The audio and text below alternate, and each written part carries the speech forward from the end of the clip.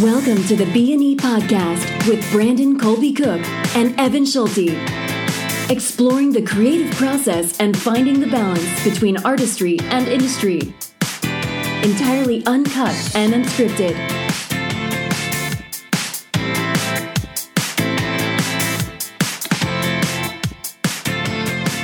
All right, we have a guest today, Evan. This is Teresa Riley.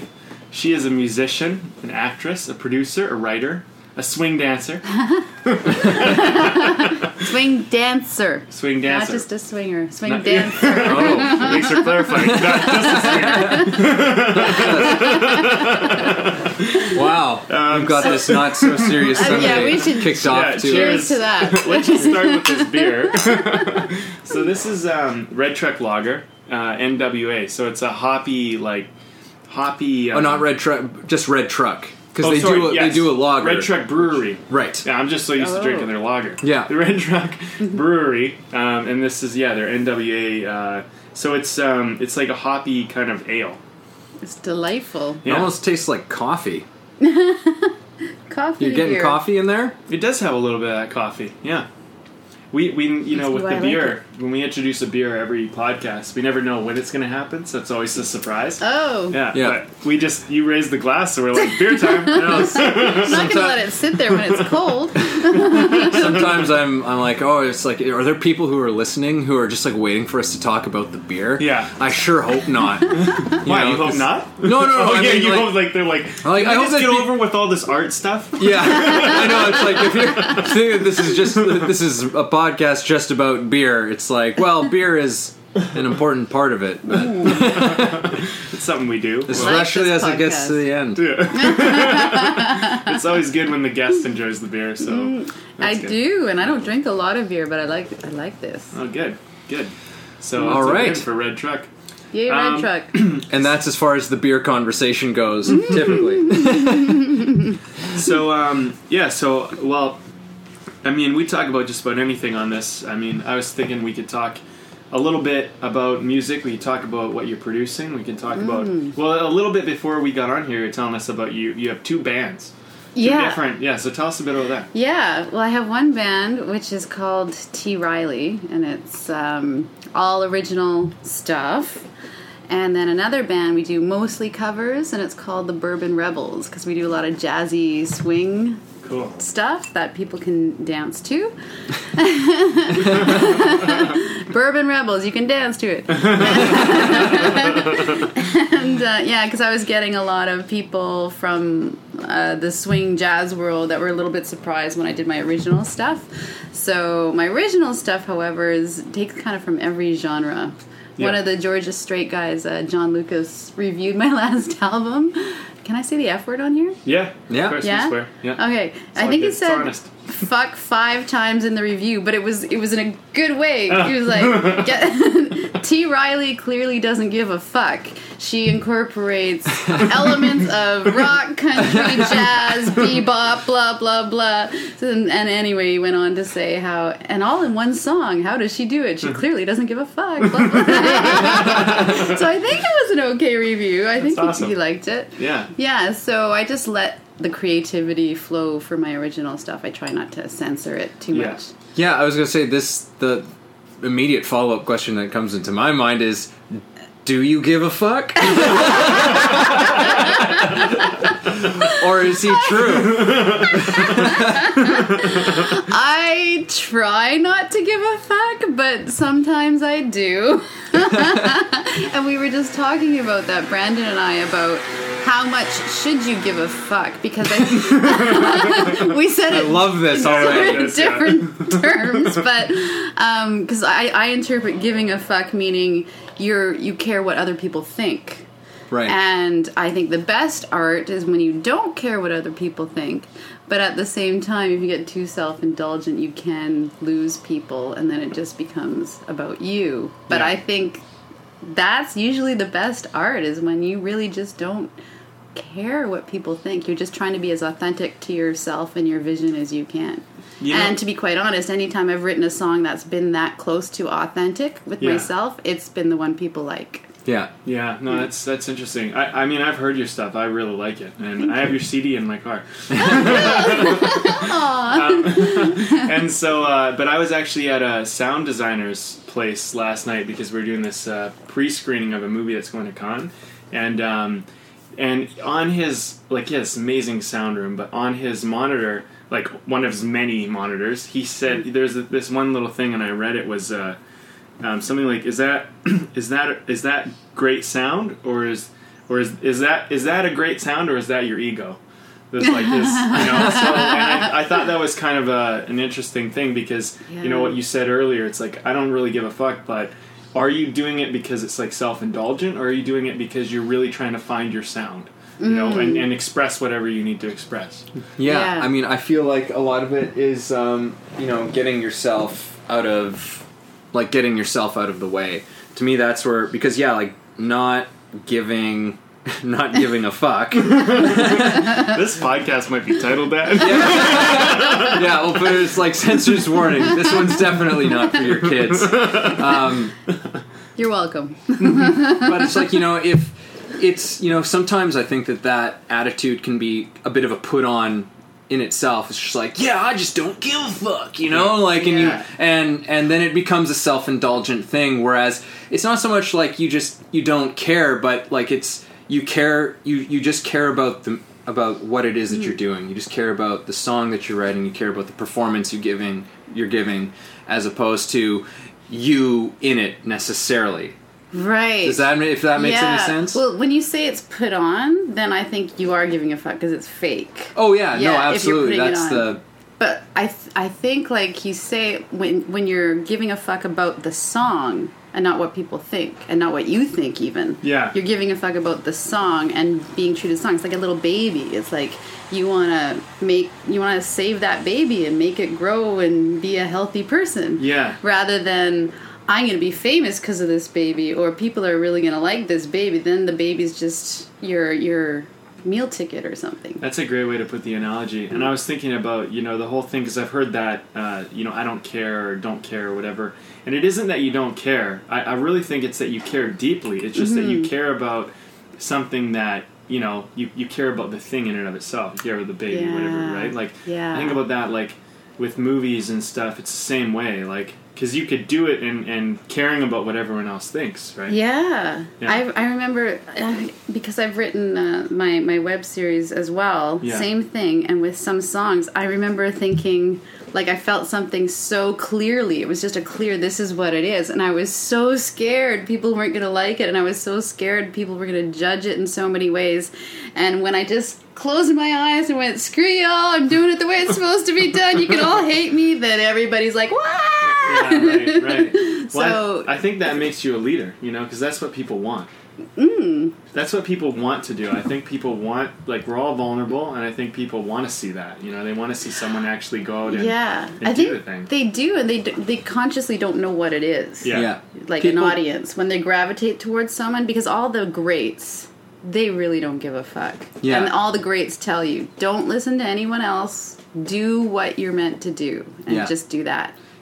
Because people respond to honesty. People respond to truth. And I think it is this subconscious thing that, like, you know, maybe I think it's an important thing to be aware of if you are in an artistic medium. Like, when something strikes you, like, for me, I immediately go, it's because it strikes me as being the truth. Yeah. Like, it's as being honest. There's nothing put on. There's nothing false about this thing.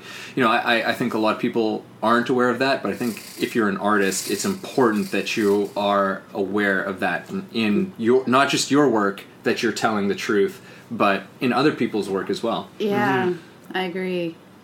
Yeah, yeah, it's interesting. I think like the whole thing with authenticity and caring, it's really hard. I think a lot of people don't do it because you're going to experience haters out there to some degree. I mean, if you go, especially if you go on net, like web series and stuff, you know, you get people just write hate and do stuff just because they just do. They just troll the internet and you know, they put negative stuff. And if you really care about the project and someone says negative stuff, it might not even be so much that you care about what they think, but just to get that negative feedback can be really hard, especially if you're exposing stuff that you're, like, not comfortable with yet. You know what I mean? Because Yeah. sometimes I think art, we venture into a lot of areas we're not comfortable initially. You know? Hopefully. Yeah. Sometimes it must be boring. You know, sometimes I find, not necessarily with just like criticism or negative feedback, but sometimes I find that if I've done something, like if I've written something or performed something that I still stand behind, like where I feel so strongly about it. It's like, no, like I know that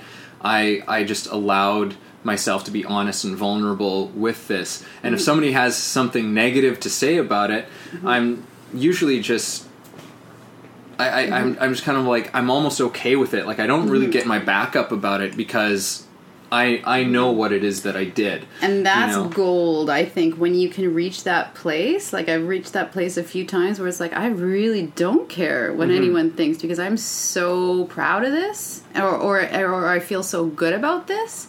And then the reality check, too, is Google anything and you'll find someone who hates it. Yeah. Someone's going to hate David Bowie. Someone's going to hate Shakira, I don't know, like anybody, right? So if you remember that, it's like, oh, of course I'm going to get negative feedback because not everybody likes everything. Yeah. So. Well, I've heard multiple times that if you're not doing something that someone doesn't like, you're not taking enough risks. You're not putting it out there because the thing is like, usually for someone to love something, someone else has to really dislike it. It's like. You know, I mean, I don't know. Just take like Justin Bieber or something, right? It's people who love him, but there's people who hate him. But I don't know if they just decide like there's for whatever reason they're not going to like it or they're going to like it. So I think like in some ways, the getting someone who doesn't like it is a really good sign.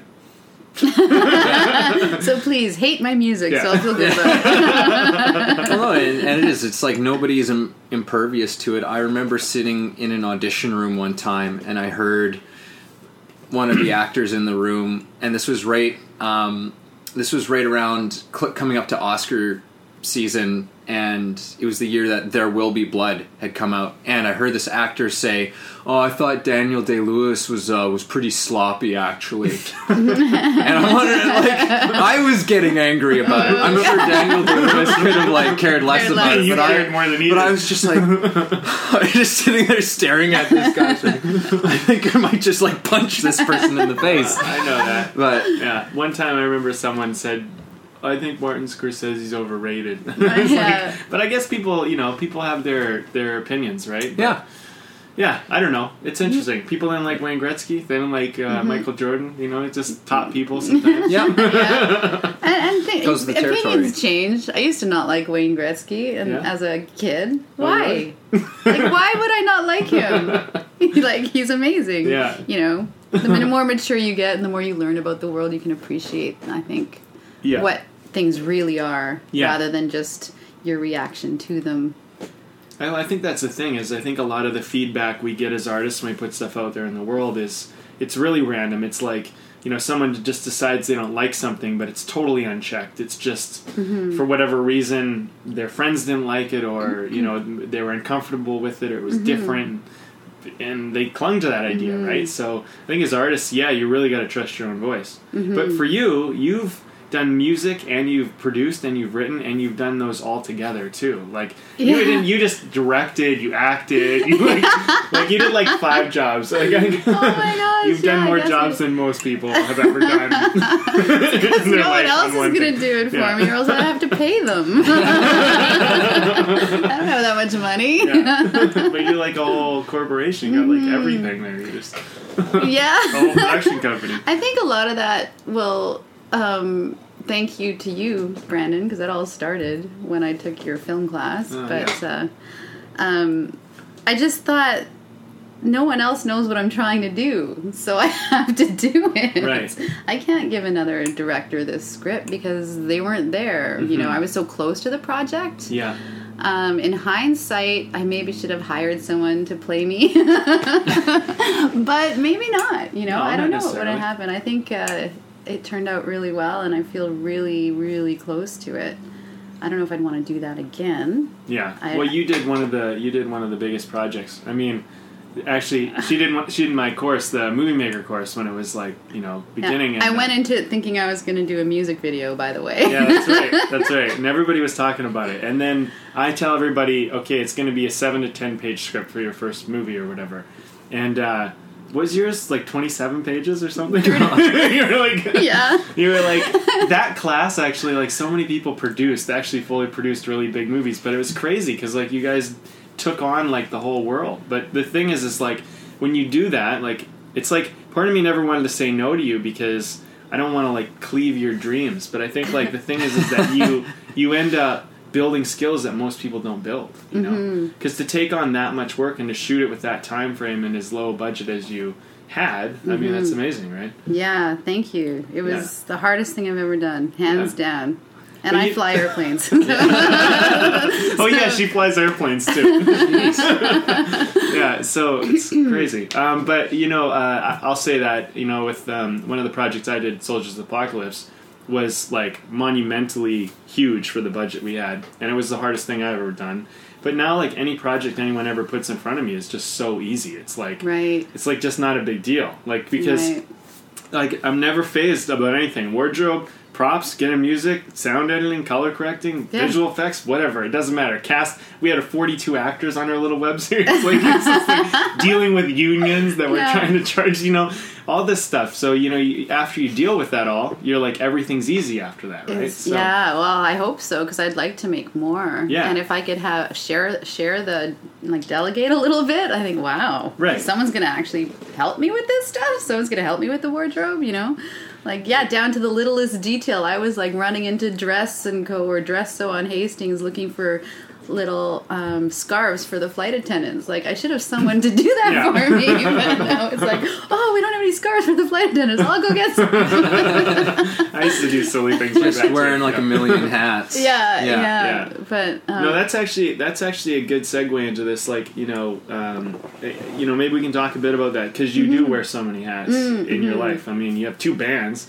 You fly planes. Like, she's like half the time she's flying around the world in another country, and then you come and you do live shows in the city, and you produce your show, like, and you manage an acting. Like, it's crazy. It's like crazy. It's why I'm still like single, Brandon. That's why I'm still single. You're dating your craft, I guess.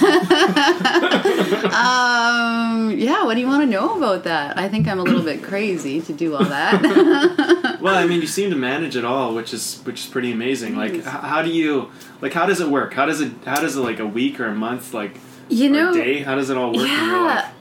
It's because I guess you would call it passion.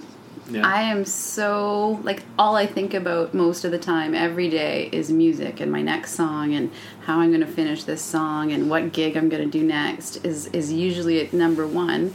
And second is the latest, well, the first and latest project I made was Jaguars, and we did it kind of like a short movie, and now we're turning it into a web series.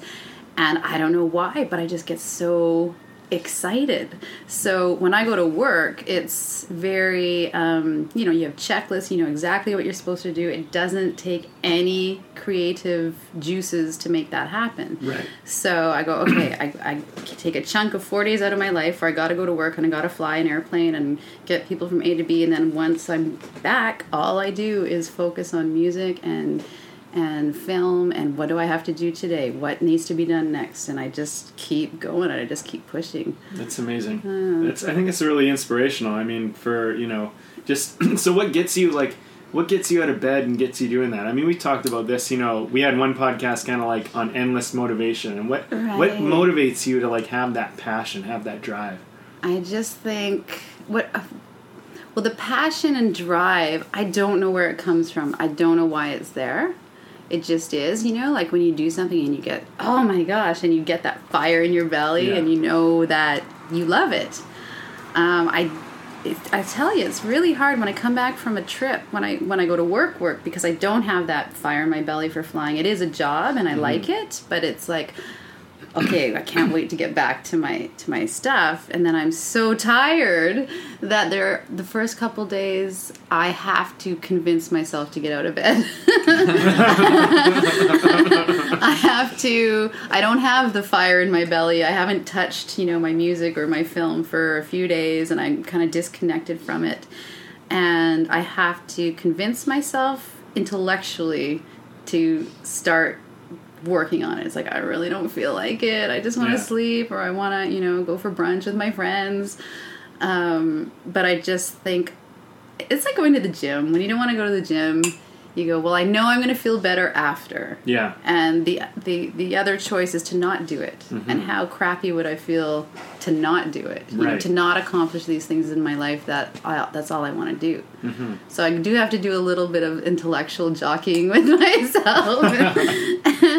And then once I get into it, it's like going to the gym, Once you get into you feel so good. So, okay, I don't want to pick up the guitar, but I have this album that I said I'm going to finish by May, so I pick up the guitar, and then after 5 minutes on the guitar, I'm like in the zone, and I forgot all about not being in the zone. And not all the time. Sometimes after 10 minutes, I'm like, I feel like an empty shell. Nothing's coming out. Yeah, but you still do it. But that's some days you have crappy workouts at the gym. You go, well, that sucked. Yeah, but it's discipline. Well, Evan plays the guitar every now and then to break his creative.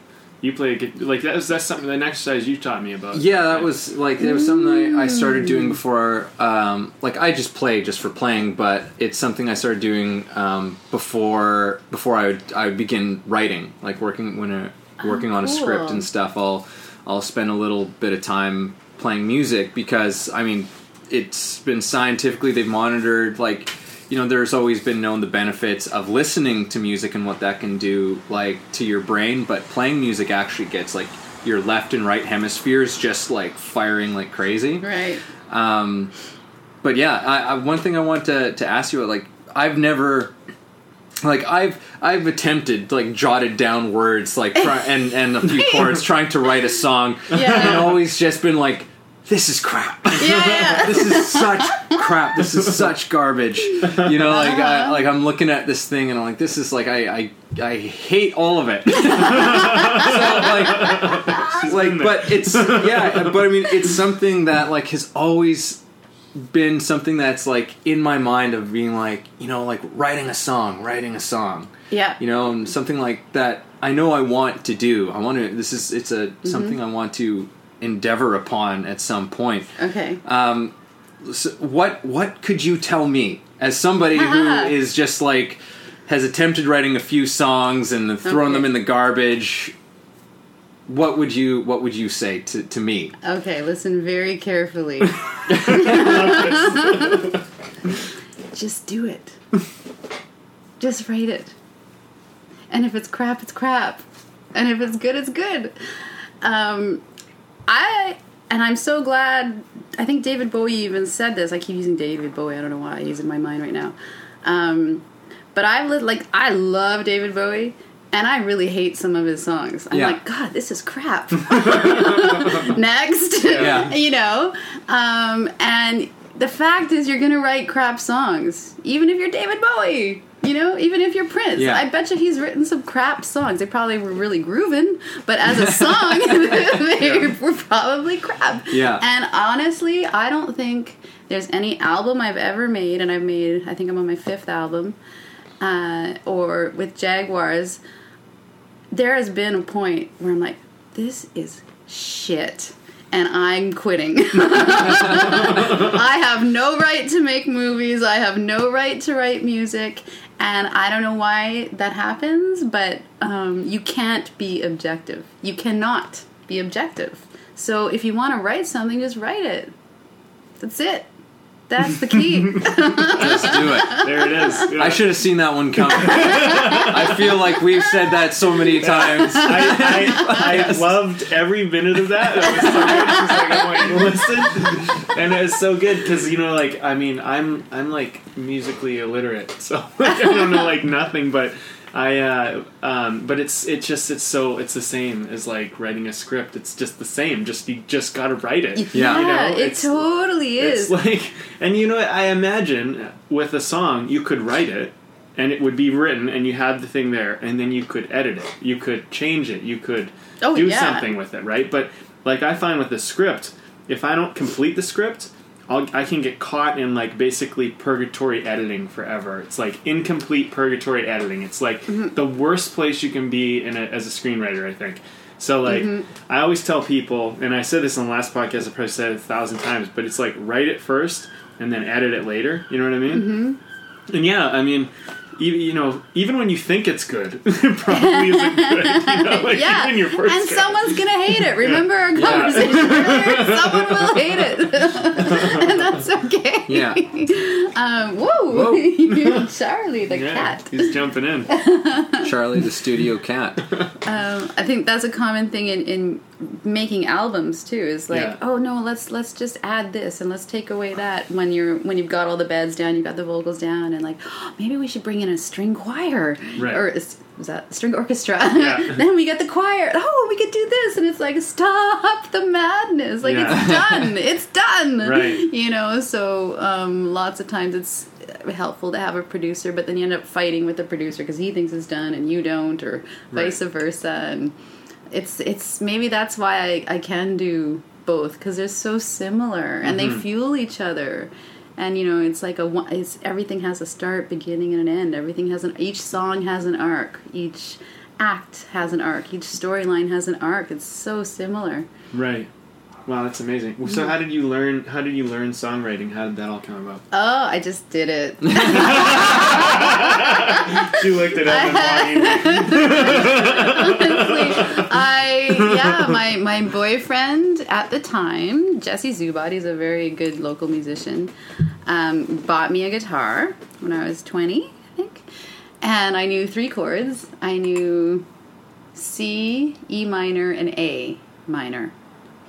And that's it. So I'm like, I'm going to write a song with these 3 chords. I did. Wow. And, yeah. So you're saying there's hope for me, because I know about 3 chords. Oh, yeah. We should write one right now. We could do the first time on your podcast. Brandon writes a song. Well, we could. Well, sure. I'm going to pull out the guitar. You guys talk about something. All right. So, do you often have an idea for a song before you sit down, or is it like no, never. Like, so you pick up your guitar, you begin with a chord, or almost always it starts on my guitar, and I just noodle around. And actually, I tried to become a really good guitarist. I'm like, I'm going to be a good guitarist. So I'd start practicing, and then a melody would come into my head. I'm like, oh, that's kind of cool. And then I would segue. I would just forget about practicing and work on this melody because I got so excited about it. Right. So I had to resign to the fact I'm never going to be a good guitar player, but I'm a songwriter. Yeah. And so your music, musically, the chords and all of that, like the melody comes together first for you, and then the words come, or does it? I mean, I know that can like so many different ways that this can happen. Like, I've referenced this one particular story about Tom Petty, or sorry, not Tom Petty. Tom Waits. Tom Waits. They're both good. Yeah, absolutely. Pick a Tom anytime. And in this interview, he was talking about sort of his creative process and when he's in studio, and how he has all these incredible metaphors for how he writes a song. Just like where he says, like, some of them feels like you're digging potatoes out of the dirt, and some of them are just like across my eyes, like I can see them, and others he has to send everybody out of the studio and have a talk with this song to basically be like, listen, like we're recording this album, like you're either gonna come to me and you're gonna be on it, or you're moving on. Right? And sometimes it moves on, and sometimes it comes to him, right? So it's like it's interesting. I don't know if you can draw any sort of parallels or any sort of additions to that. Yeah.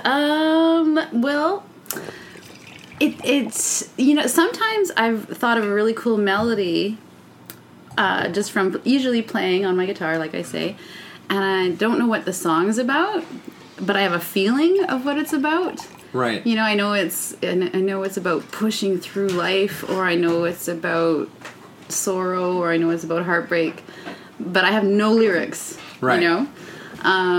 And sometimes, very rarely this happens, but I used to write down my thoughts a lot, like, I wouldn't call it poetry, but just kind of write down my thoughts, and sometimes it would sound poetic, like years ago, and then one of them would pop in my head, and I'm like, oh, maybe those lyrics would work with this idea, and right. so I'd fish it out, because I keep everything, and get out this cool. rattled piece of paper. That's really cool when that happens. I don't know if that was meant to be or whatever, right? But that's really cool. But song usually, comes back around to you. Yeah. But usually I just get the melody pops in, I'm like, oh, that's kind of cool, and I start singing gibberish to it, and then slowly words develop on their own, and then usually about 80% of the song reveals itself to me, and then to make it rhythmically work or rhyme if I want it to, then I have to do the other 20% of actual, okay, what rhymes with ache? Cake? No, that's not gonna work. do you feel like with songwriting, like do you feel like you have to like have some sort of like a rhyming sort of like thing to it? Like, because one of my favorite lyricists today is Mark Kozelek, who was part of Red House Painters. He's more so now under his new band Sun Kill Moon, and his lyrically he's so interesting. Like a lot of his songs, like there's no rhyming, like that, nothing rhymes in it. Okay. And a lot of the words just seem kind of like they just like trail off, like they were almost like this side thought, like it's a stream of consciousness almost, some of his songs. Mm-hmm. But like there's different forms, there's different ways. So do you feel like you have to make everything rhyme, like you have to have some kind of structure? I don't feel like I have to, but I usually like to. Right. Yeah. It's and then when preference. I depart from it, it's just because it feels right in the song. Right. Yeah. The stream of consciousness thing. I did a project called Shanghai Baby. My friend Ken Latour had all this music, and he's like, I need some vocals on it. You want to come sing on it? I'm like, okay. So we just played it, and I just started singing. And I'm like, wow, that's brilliant. Where did that come from? And some of it didn't rhyme, and some of it did, and I loved it. So I should do that again. Yeah, collaborating's hard because I'm here and there and all over the place, but yeah, I think you just gotta try things and see what works. Yeah.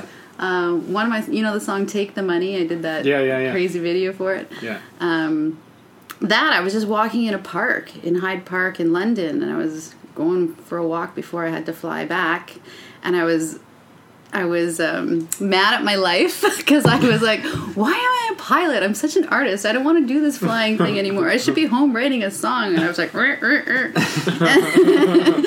and then this song formed in my head, like all probably within 30 seconds. I had this song in my head about being frustrated with the world. And oh, really? That's where that came from. That's where that came from. I had the horn section in my head. I had the lyrics. I had the melody.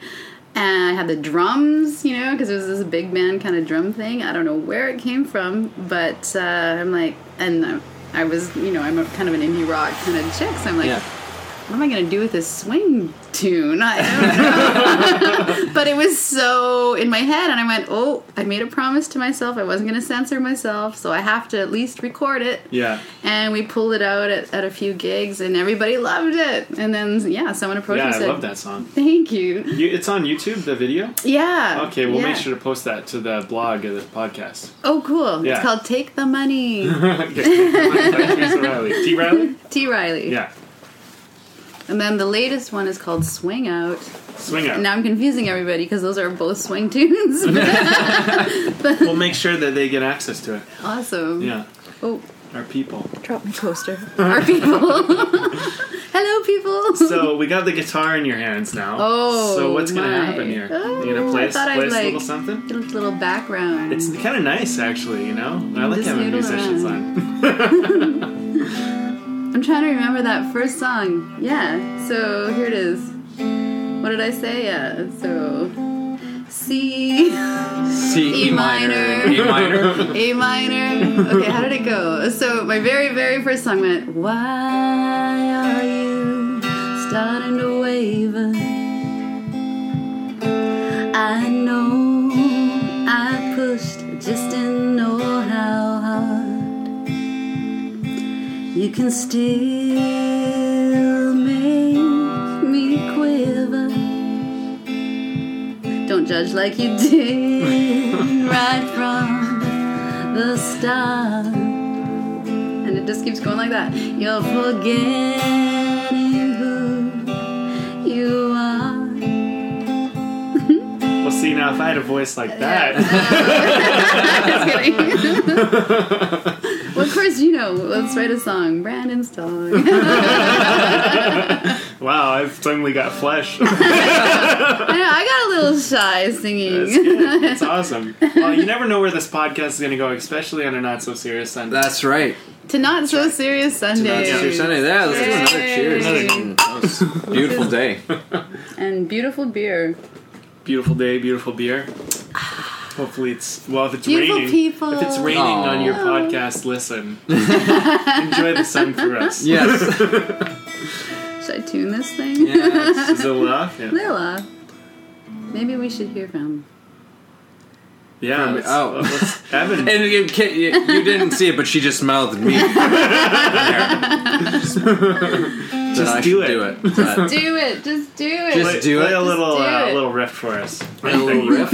I always gravitate towards kind of like bluesy and blues rocky kind of stuff. Nice. Oh, he's a real guitar player.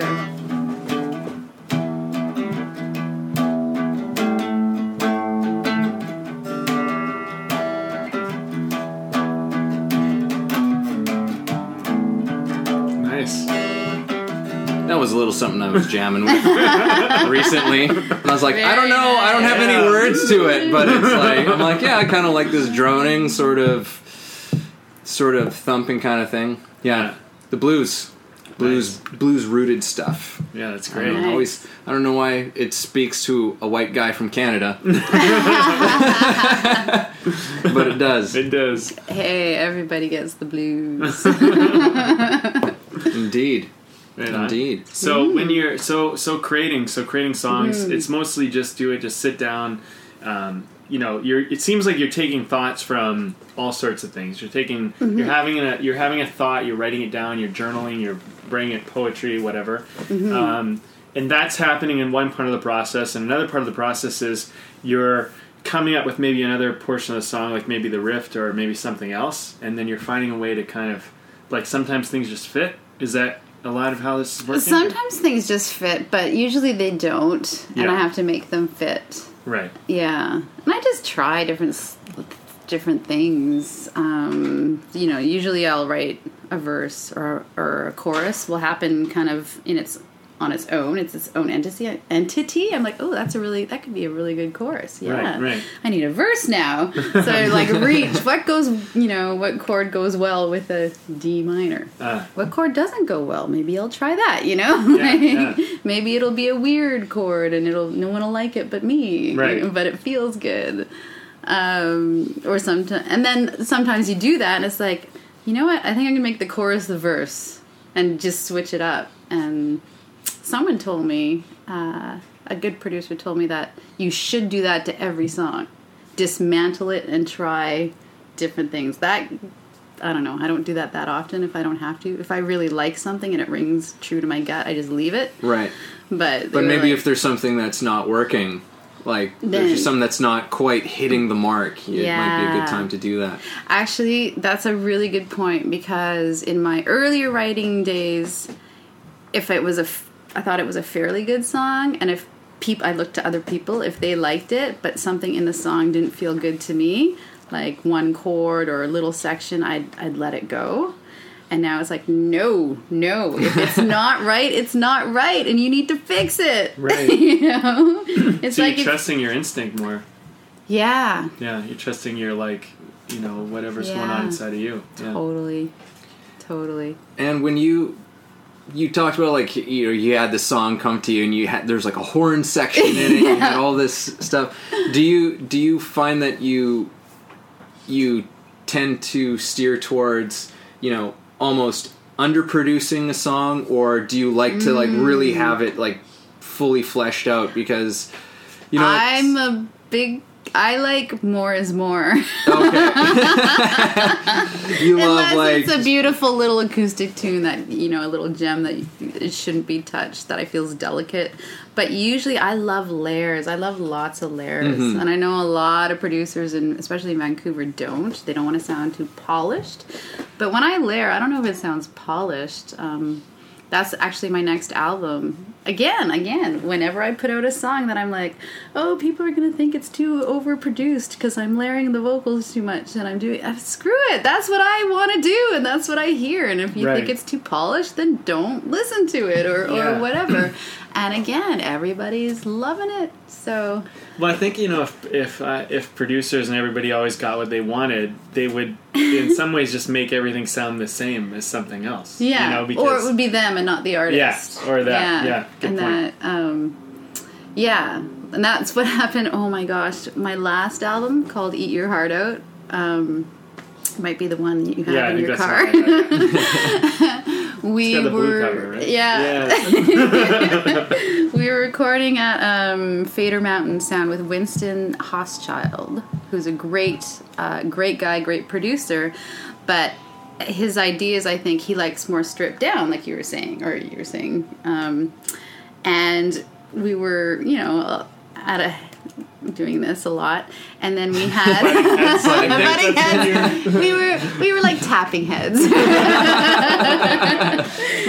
and a civil disagreement. Yeah, so we were gonna record this next song, which I felt really great about, and he's like, okay, well, we need a different feel. And I'm like, what are you talking about? He's like, well, that has the same feel as this other tune that we just recorded. And I'm like, so? And he's like, well, I won't record it. I can't record it. We need a different feel. So I'm like, okay, well, I'm open. Like, what are you thinking? So we're trying all these different things. And all of a sudden, my lovely little song, my song, was like, I don't know, if you take the baby analogy, it was like someone's like, let's make her goth. No, let's make her a princess. No, let's make her this. And I was like, my baby. And it was so silly now looking back, but I started crying, like sobbing and thinking, I'm not ready to do this. I'm a bad musician. I don't know what I'm doing. And then Ryan, or Winston, bless his heart, he's like, we need some tequila. You just didn't give a fuck. Yeah. So that's what we did. Off to the tequila store, and we abandoned the tequila store. Yeah. Musicians buy their alcohol from different places. Yeah. They go straight to the store. Flew to Mexico. Got that. No. Yeah, and we ended up doing Not My Feel. A lot of people like it, and I think it's good, but I know it was a mistake in hindsight, and maybe I'm the only one who would like it better, but I still can't listen to that song without thinking, damn it, I wish I would have stuck to my guns. Yeah. Yeah. So that's great. I mean, that's really what this show's about. It's like the artist integrity. How do you keep your integrity and still meet the demand? So what would have happened had you said, no, I'm not okay with the way we're bending this, or the way we're, I don't know what you'd put, filtering it, framing it, setting it up, dressing this baby. Yeah. So what would have happened? I mean, was there fear? Like what? Like, this is an interesting topic, because why do we compromise ourselves? And what were you going for? How did, I don't know. I asked like 17 questions. Yeah. I think a big factor was definitely time. Because we had a set amount of days in the studio that we had to be finished by. That was our goal. So there's money involved. So each, every hour we're wasting trying to find a different feel for a song that I already thought was okay. That's like, okay, I just spent $100 arguing about, whatever. So the time and the money pressure was there to like, let's decide and let's record. And then, like you said, the doubt, because I mean, he's Winston. He's done Hannah Georges. He's done all these great. He's produced all these good bands. What do I know? Right. You know, why aren't I listening to the expert? So that was another factor. And I think, especially females, I think we don't want people to be mad at us. Right. You know, if I said, fuck you, it's my song, we're doing it my way, he might not like me. Right. I don't know if that came into play or not. It may have. It probably did. So those are the top 3, I would think. Yeah. Yeah. Yeah. And I was also worn out. We were tired. We were long days in the studio and things, you know, art. It's art, so it gets really confusing. It's like, what are we even doing that right now? Right. I'm so tired. I don't know what the song is anymore, you know? It's just like, let's just do it. Yeah. Let's just get something recorded. Well, I guess it's tough too because I mean everybody, like nobody's ever trying to. I don't think people are trying to make anyone sell out. I don't think that's happening. I think people are really trying to add what they think will be the best. Absolutely. And I guess, you know, that's maybe that. I mean, I know that can happen as an artist. You know, I've been there as a director where we've had to get a shot done, and I've compromised on some things, and I, you know, and then I see it and I'm like, I shouldn't have done that, but. You know, you're right. I mean, that's part of the problem. You know, we got times ticking. You know, everybody's there. You're running behind. You know, and you got people chirping in your ear saying, "You need to do this, you need to do that, you need to do whatever." Right? And and the producer, they're all trying to get their job done. Yeah. He has a job to do. I'm paying him to tell me what to do. Right. You know, so I think what I've learned too is. Not only to stick to my guns, but at the same time, I can't do it alone. I can't make this album alone. So sometimes you do have to maybe appease people or just be willing to take 10 years to make an album, maybe. I don't know. But even then, you're not going to do it alone. Right. So it's a group effort. And he being Winston, the producer, made some of my other songs better. Mm-hmm. From our collaborations. So it's not like I'm always right and whatever. No, yeah. But like you say, if something you feel really strongly about, that you should listen to. Like there's other times where I don't feel really strongly about it. It's like, okay, you like that chord better? Yeah, all right, I can go with that chord. But sometimes, no, it has to be that chord or we're not recording this song. Right. And there's a difference. And there's sometimes you just connect with that. You know, I know what you mean. I can't remember one movie that I did, and I think I shared this before on an earlier podcast, but we were running really late on this one, and we had a set built. We were in studio and all this stuff. And we're running behind, and the producer came, and he said, you know, let's go sit outside on the steps and just, like, have a chat. And so we did. And he was like, I have some ideas of how we could shoot the scene. And it was not the way that I was going to shoot it. I had this really, like, well-crafted visual design as a director. Right. And he's like, what we're going to do is we're going to do this in 2 shots, and it's going to look really cool. And he's like, are you open to that? And I remember being, like, in that moment, checking in, and being like, yeah, I had this idea of how I wanted to shoot it, but I wasn't, like, really attached to it. It was kind of, like, just, I think, a really complicated way to shoot the scene. And he simplified it, and in fact, I thought his idea was better. Even though it was only 2 shots and mine was probably like 6. Yeah. You know, but it was better. And so I think like there's those cases too where like everybody's trying to help, right? And I think you're right. I think that's when there's something inside you go, no, I need it to be this way. There's something, you know, and I have this, I don't know how you tell that, but I think it's like when you just, you know, because I remember being on the steps and like checking in with myself for a second and being like, I'm okay with that. That's totally cool. You know, it's a different experience than like another experience I could talk about where I was like, I wish I didn't listen to them, you know, because I just felt pressured. Totally. Yeah.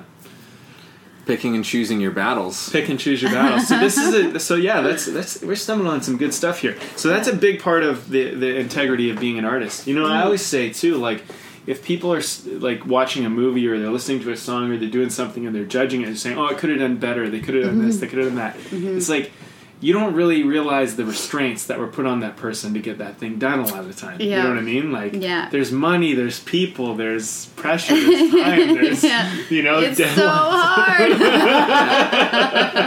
I remember sorry, go ahead. No. Go. Oh, I'm the guest. I get to talk. Okay. So one of the first scenes we shot for Jaguars was in the YVR airport, the international airport. They gave us the East Concord. I don't know how we worked that, but we did. And the day before, someone from the airport said, "Do you have your?" I think it was BC workers comp insurance, work safe. Yeah, WorkSafe. Yeah. I think it was that insurance. It was some form of insurance. And I was like, no, I have this. Isn't that enough? They're like, no, you need this. So I'm like, okay, no problem. I'll get it. And she's like, we need it by 5 p.m. And I'm like, okay. So I did what I have to do. Meanwhile, I'm running around getting flight attendant scarves and doing the catering and talking to the DOP. And we just lost our camera focus pullers. So I'm looking for another one. You know, it's one of those crazy days. You know, it's midnight, back up to, it's like 4:45 and I still don't have this insurance. Oh, no. So I get the insurance, I run home, I go to fax it, and it's 5:02 when the fax goes through. Oh, man. And I'm like, holy shit. So I called the office to see if they got it. Nobody answered the phone. Oh, no. I have about 20 actors, 20 crew, 10 extras, catering people, makeup people, camera people, all showing up at the YVR airport at 6 a.m. I don't know if they're going to let us shoot. Oh, man. Talk about pressure. Like, what do we do? I guess we just go and hope for the best. Yeah. So we drove there. And, you know, I'm getting calls from everybody. Hey, where do we go for this? And where to go? And I'm like, okay, I don't know. And I walk in. I'm just waiting for someone to come over and say, stop! You have no right to be shooting here. But that didn't happen. So we just shot. And the whole day I was like just waiting for someone to shut us down. Yeah. It turns out they accepted it. So well, see, I'm glad you shared that because you acted in this movie, you produced it, and you wrote it, and all that. So like, you know, and I know what you mean because earlier you said, you know, maybe I should have got someone else to play the part because it's hard to be an actor when you're producing and you have that type of stress over top of you like this. You know, it's hard to just be in the moment and do your thing. I mean, I think that you're building skills when you do that are like far beyond what most people ever have to do. And I although you might not although the performance and the way you do the part might not have worked out, you might not have been as relaxed as you could have. Yeah. I think you build something as a person. You know, I think as an artist, true. You know, in the scheme of things, it's like Gabe, who's on the show, one of my mentors. He says, you know, you're infinitely creative. This is just one of the many things you're going to create. You know what I mean? So, but think about all the lessons you learned. Oh, man. You know? So many. But then people don't realize, and it doesn't really matter, but at least you know, like, like you were putting you had a lot of pressure on you, and also you were doing a big scene in that movie, from what I understand, right? So, you know, we don't always know, like, when we judge a movie and we look at it and we go, oh, they could have done it better, it's like, yeah, but if you would have dsome under those circumstances, or anybody would have, I mean, it was pretty funny, because we're shooting some of my scenes, and some of the pilots, the fake pilots are coming up, like, Teresa, how do I put on this epaulette? Like, oh my god, I have to help you I'm acting over here. Teresa, what ties do you want the Japan Airline guys to wear? The red or the black? I don't care. Pick a color. But to you know, someone has to decide these things, and it was me. Yeah. So, because there's somebody who's going to be watching this just like, Japan Airlines doesn't wear red ties. Yeah. They don't wear red ties. This is bullshit. Right? So you know, independent film, it's an amazing world. Yeah. It was so fun, though. Yeah. I didn't know something so stressful could be so fun. Yeah. No, totally. I mean, you look back in a way and you're like, you know, creating these things is sometimes like the best time of your life, you know? It's totally wildly crazy at the time, but You know, I think the only time that I really got stressed out while I've been doing a project where I've been playing multiple hats is when I got really caught up in the end result of it. You know, like, oh, it needs to be a certain way, or I need to do this for my career, or whatever. Point. But when I'm, like, in the moment of making a movie and enjoying it and being, like, it's amazing. It doesn't really even matter what's going wrong. Brandon, can I just say that Yeah. I think that's why I finished mine. Oh, yeah? Yeah. Because I didn't care about the result. I just wanted to do it. That's good. Yeah. Wow. Good point. Well, If I had thank a you. result and an expectation, maybe Yeah. I would have bailed because it was too hard, or I don't know. I imagine a lot of people do. Yeah. Because, I mean, I think that's being out of your integrity as an artist, is like when you're worried about what this thing's supposed to be at the end of it. Right. I mean, we make movies, or I suppose write songs or do whatever, paint, but you do that because you actually love doing the thing, you know? Like, I think about this too, like, and I've talked about this recently a lot, but the screenwriting. If I'm worried about if the script's good, or if I'm worried about if they'll like it, or I'm worried about if it's going to win an Oscar or something, I'm not in the moment of writing the script. I need to be in the moment of trying to figure out what the character's going to do because his mom just died or something. You know what I mean? Like, I need to figure that out. I don't need to figure out, like, will the audience be emotionally, like, moved? It's like, not really. Like, who cares? Like, right now, what is this guy going to do that this happened, you know, or whatever? And it doesn't, you know, it doesn't matter the genre, it doesn't matter anything. Like, in the moment, you're just there and that's what you're doing. It's kind of like Meisner, you know, like the acting. Oh, yeah, like, well, just, with I was going to say with acting in general, I mean, it's like you go in and you're like, oh, I've got to be great. I've got to be great. I've got to have somebody in tears by the end of this or whatever, blah, blah, blah. And it's just like, you know, there's no way that you really have any control over that at all. I mean, and, like, nobody, like, how can you somehow preemptively say, I'm going to be get out there and be brilliant? Like, you just... you don't even really know what that is. You know, the only way where you might find brilliance is by engaging moment to moment in the craft of what you're doing. Mm-hmm. Yeah. You know, I think really... Johnny Depp says, the key to acting is don't care. Like, really don't care. But to not care authentically is impossible. I don't think when he's saying that, he's saying, because I think he cares very deeply. Because if you look at the work and the creativity he puts into what he does, that's not a guy who doesn't care. But clearly a guy who doesn't care what it does for him. I mean, he doesn't... Or what people are going to say about him, not giving a fuck. Yeah. Right? I love that. I love how that started off. That launched it so well. Give a fuck. But again, it's you're right. I think he does give a fuck about the story, and he does give a fuck about humanity, and that's why he's so good. Because he doesn't care if they hire him for the next whatever and pay him $20 million. It seems like, anyway. Yeah. Do you, Johnny? Do you, Johnny? Let us know. Call us right now.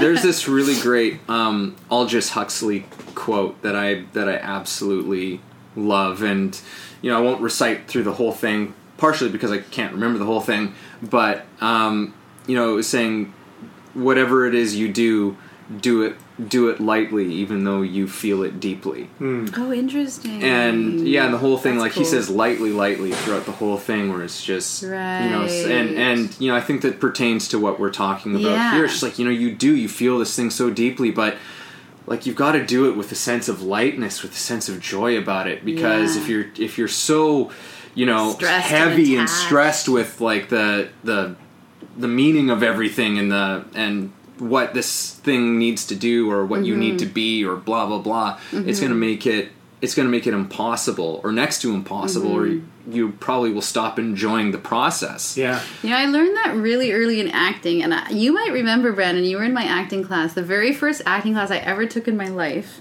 and I had a scene. It was supposed to be fairly comical, and I was this really nervous, neurotic person who never likes to go out, and I go to this woman's house to get a manicure because she faked that I won this manicure. It's from that play. It's from or maybe it was a play, but it's The Fisher King. The Fisher. Oh, The Fisher King. Okay, yeah. Oh, I know the one. Yeah, right. I played Amanda Plummer's characters. So anyway, I come, and this was my first acting class ever, and I hadn't acted for like since high school kind of thing, or college. So I was thinking, I don't know what I'm doing, and I'm in with all these professionals, and so I gave up any notion at all that I might be good. Yeah. And I went, I bet you these, after it, like, everyone's going to laugh at me and think, why is she in this class? And I just resigned to the fact that, okay, I'm going to be really shitty, and that's okay. Yeah. Like, it takes a while to be good at stuff. It's okay that I'm going to suck. And I was really, really, really okay with the fact that I was going to suck. In fact, I was almost decided I was going to suck. So anything would be like gravy if I did. So we went in there and we did our scene, and you guys were howling. Yeah. And I was like, oh, this is interesting.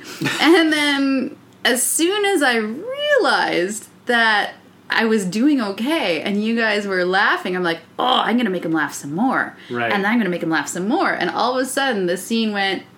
Yeah. And I was so not funny when I was like, okay, I'm gonna suck, let's just do this. Yeah. It was great, and I learned instantly that as soon as you try and be good, you're gonna suck. Yeah. So that's so true. That what an amazing awareness to have. Yeah. Yeah, once you start asking for the laugh, once you start asking for, the people to have some sort of an emotional response in your performance, Yeah. I mean, then you're not connected to what you're doing at all. How can you be? Right. Because it's become a completely ego-driven thing at that point. Yes. It's like your ego's driving the train now, and it's just like, yeah, I got some laughs, I'm going to get some more laughs, and at the end, they're going to be in tears. Yeah. Yeah. Everyone's just like, I don't know what the hell happened to that. Yeah. At the end. She sucked. It's funny. I don't know. I'm pretty sure you guys are familiar with that. John Patrick Shanley, Italian-American Reconciliation and all that. Yep. Well, No, what? Italian-American Reconciliation, the play that he wrote. Nope. Well, sorry. I did a scene from it. I Okay. did the scene with Aldo where he comes up to the deck and he's trying to, talk to this woman. And it was really funny because there's this moment, and it's actually recorded, but I was really, really emotionally upset in this moment. Like, genuinely hurting inside as I was trying to tell her this. And I tell her this thing, and everyone in the audience laughs through this whole part. And it's so funny because I wasn't trying to be funny at all. I was just really like trying to communicate something, which is because I wasn't trying to be funny, because I was actually just communicating some kind of truth that I was connected to. It was hilarious because the writing was set up that it was funny, right? Like, if you tried to be funny, it wouldn't be funny. You know what I mean? Like, it's because this person doesn't have the awareness that what they're doing is necessarily funny. It's like it's just through that sort of commitment to the truth of what's happening, right? Yeah. That like Wolf of Wall Street. Like I did not expect to laugh as hard as I did when I went to see that movie. I didn't think it was going to be a funny movie, but it was hilarious. Yeah. That was so good. It was so funny, but none of them were doing it for, like, when you think of the scenes that unfold in that film and the stuff that you're laughing at in that film, it's not really that funny. Yeah. No, totally. I mean, the thing is that, and that's the thing too, is I think that's the thing with acting, like, so much, is that it's so much about being connected in that moment. And, like, you're not a comedian. You're not, like, aware. As the character, you're not aware that it's funny.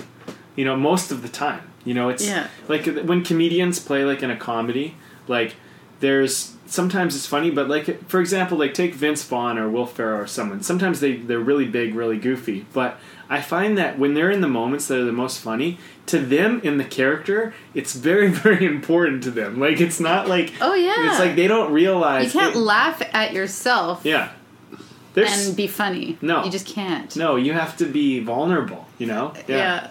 You have to, like, be open. And I think the reason why they're so good is because they know how to tap into that vulnerability. They might understand that it's funny, but while they're doing it, it's like very in the moment. You know? It's like it's pretty cool. You're playing your objective, whatever that is, or your emotionality. Sure. You're not worrying about the circumstances of the scene that might make it funny. Right. You're just worried about your character and what you're feeling. I remember I did a scene from True West by Sam Shepard. and it's with these two brothers, and one of them's trying to get the other one to write a script for him, and it. Yeah, he's like a criminal, brother. Yeah, he's like a criminal. He's been like, they're just so different from each other, and one guy's like a blue collar dude who drives trucks and steals people's TVs, and the other one is like, is like the only one in the family who got like educated and is a struggling screenwriter, and so he's doing this for his brother. And I remember performing this scene, and there was this one point, like I was so angry at him in this scene. Like I was physically shaking. I was so angry. And I can't, and the line came out, he says a line, and he's like, let's sit down, let's not get upset. And whatever, right? But like I didn't plan for that necessarily to happen, like for me to be that livid. But people were just howling, like they just thought it was so funny. It just kind of was this perfect storm of the way that the dialogue went and everything. But I was fuming. Like I was actually fuming. I didn't think there was anything funny about what's going on. But then later I was able to go, yeah, that's funny actually. That's really funny. That's why I think like theater actors can be so amazing, because they have to get back up knowing, like after you do your performance that evening or that afternoon, and then oh, that's why that was funny. And then to be like, okay, I gotta remove that from my mind because that is useless now. Because if you tried to walk into that with your next thing. I know, right? Like, and if you do a play and then one night the audience laughs hysterically, and then the next day to do that again and try not to want that result. Yes. Oh my gosh, that's you gotta not give a fuck, Teresa. You gotta not give a fuck. You gotta be able to be okay. You gotta be able to be okay with not getting that response. And be like, yeah, it might not happen. Yeah, but even being okay with it and not expecting it are two different things. Do you know what I mean? Like it happened already, and you're doing the exact same thing again. So not only you have to be okay with it, you almost have to forget it happened. Yeah. Which you can't, but you kind of can if you.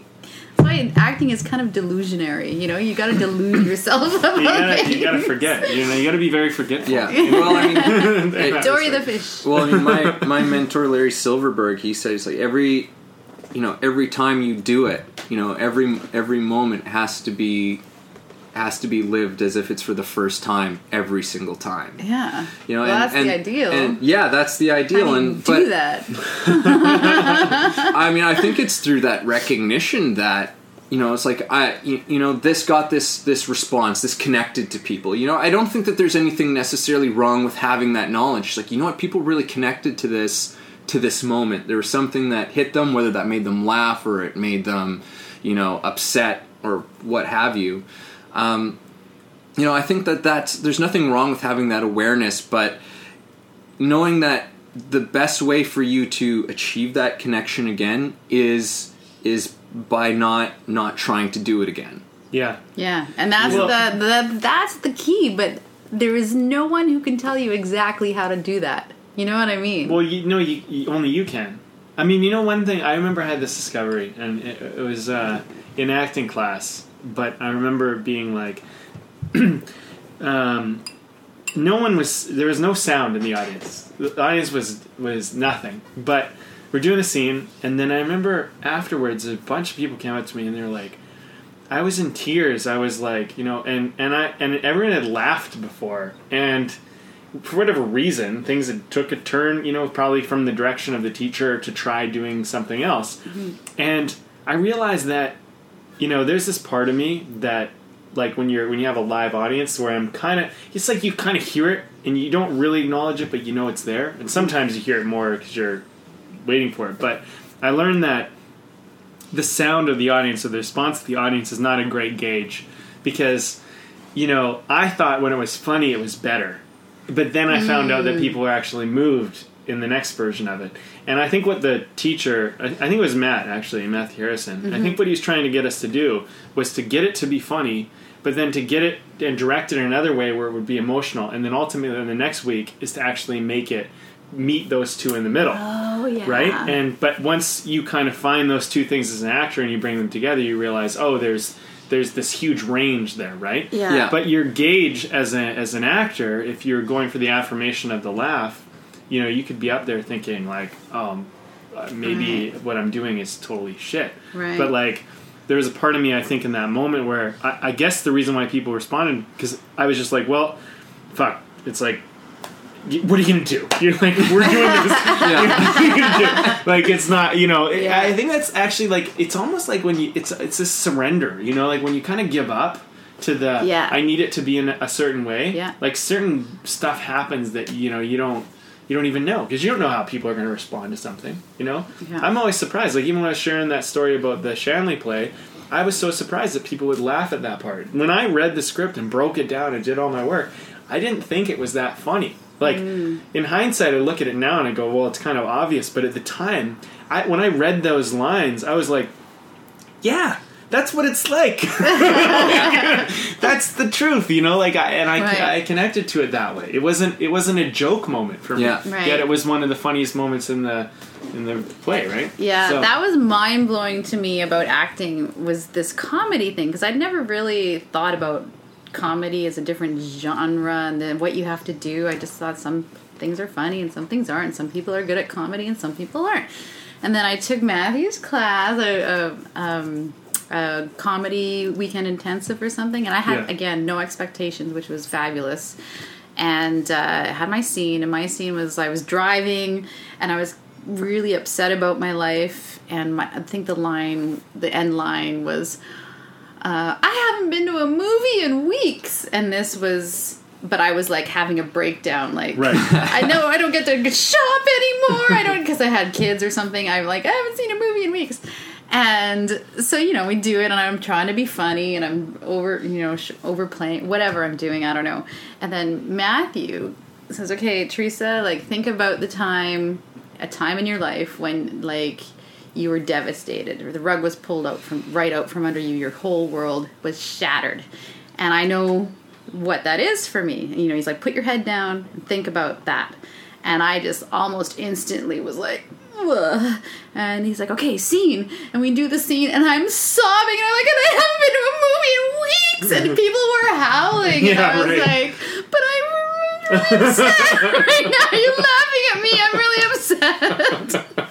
Because that's the funny thing. Like comedic writers understand the fact that we get really, really emotional about really, like, mundane, silly stuff, right? Like, drama, I think drama is, like, when we go into those really heavy, like someone, like, it's a really big thing, so it's not funny because it's actually really heavy, but it's like, and it was my favorite spoon. It makes it so funny because it's like, why is this spoon such a big deal to you, or this movie or whatever? Like, well, it's like the emotion and what's going on is very real, but sometimes like the comedy is how is it expressed, right? Yeah. Like how is that framed? How is this emotion put out? Yeah. Right. And it's almost like when you see kids, and they cry over something that you're like trying not to laugh because it's like, oh, it's gonna be okay. Like, you see that kid just smoke his head. Or like, Mommy, my red underwear aren't here. I want the red ones. And they're like devastated. It's like, just put on the blue ones, honey. No, I want the red. But they're really devastated. Yeah. That's why it's so hilarious. Yeah, because it's so meaningless ultimately. Yeah. As is life. Yeah. Really. Right. Yes. The red underwear. Who cares? He's dying here. So, do you want to? I was thinking we could wrap it up and say our points. Obviously, we're all going to say, don't give a fuck. Yeah. That seems like Spitzer beer. I'm glad you Why had was these that funny? napkins Why here. don't we break that down? Someone else is on the I other really end of this wanted podcast going, it wasn't funny. And that is funny. But usually what we do at the end of the podcast is we usually wrap up a point that we got out of it all, and we're like, oh yeah, this is what I learned from this. Like usually these conversations lead to something where there's some kind of thing. You're like, oh yeah, I never really looked at it quite that way. So Yeah. you can think about that. And I don't know. We have the guitar out still. If you want to do a little, Like a real performance? No. well, you don't have to do anything. Or do you want to sing your final point? Yeah, We should have a little pod jam. little pod jam. All of us together. Yeah. Will I learn? What'd you learn? Just don't Did give a fuck. Everyone's just like listening to us laugh for like 20 minutes. It's like they're drunk. They're drunk again. Yeah. It's like, I always like the end of the podcast. It gets weird. Yeah, just skip like halfway through or so. We can have a don't give a fuck Yeah. blues. Yeah, no, just and not so serious Sunday. Don't take what you're doing so damn serious, like even though you care a lot about whatever it is that you're doing, whatever your vocation is in your life, it's you got to enjoy it. You got to enjoy what you're doing. Yeah. And Good don't point. and just don't give a fuck about the stuff that you don't have to. Yeah. Yes. Can I add to that? Yeah, Go ahead. go ahead. Take it So away. I'm done. I would say very succinct. I hope I'm succinct. Give a fuck about the right things, like you say. So I think you should give a fuck, but about the art, about Yeah. the work. It's Yeah. about the song. It's about the story. It's not about you. Mm-hmm. So, and it's not about the audience. Don't give a fuck about them. Don't give a fuck about you. Give a fuck about the work. Right. Yeah. Yeah. Peace. Mic drop. Yeah, I think there's Drop the Yeti. It's interesting. I mean, yeah, I would say the same thing. I mean, this whole talk about not giving a fuck, I think that's it. I mean, it's you got to care about the stuff. You got to care about doing the craft, the thing you love, and love doing that, and care about love doing that. But don't worry about how it's going to turn out and how people are going to receive it. I think what I'm seeing more and more is that if you do it full out and you care about doing it full out, your care will give everything else that it needs. People respond to watching you care. Like if you care about what they think, I think it's kind of like it's like awkward. I think of like dating where you're around someone and they're like, "Are you okay? Are you okay? Is everything all right? Are you having a good time?" And you're like, Jesus, I am. I'm having a good time. Like, please don't ask me again. Or I was. I'm starting until to you not said have a good time. And actually, I don't want to tell you I'm not having a good time because it's because of you. And I think, like, artistry where we're asking, like, are you okay? Are you enjoying this? I think it's kind of like that awkward date, Like, and you go on a date and someone's, like, really... They're doing their thing, even if it's weird, even if it's odd, but they're like, this is who I am. There's a certain kind of respect, I think you go, well, you know what, even if I'm not a fit for this, it's like, at least it's authentic, at least it's like, I'm dealing with that person, at least I'm not worried about being fooled or something's going on here. Right. And I think our art is a lot like that. It's, it can be an awkward date if we're not careful. So stop asking everyone how they're doing and start just doing what you want to do. Totally. Yeah. Don't be the awkward date. Yeah. Be the cool date. Yeah. All right. All right. Well, let's do one more of these. Cheers. Cheers. Solange. Yeah. Is that right? I don't know. What language is that? Irish? Oh, yeah. All right, I'm going to end this. All right. Can I say End it. goodbye? No music. End You Goodbye. Okay, No goodbye. music? Oh, we should have had a T. Riley song queued up. Yeah, we will. You We can do that. You can? Yeah. Oh. And it's still running. I haven't ended this yet. Are you good now? I'm good. All right. T. Riley to come.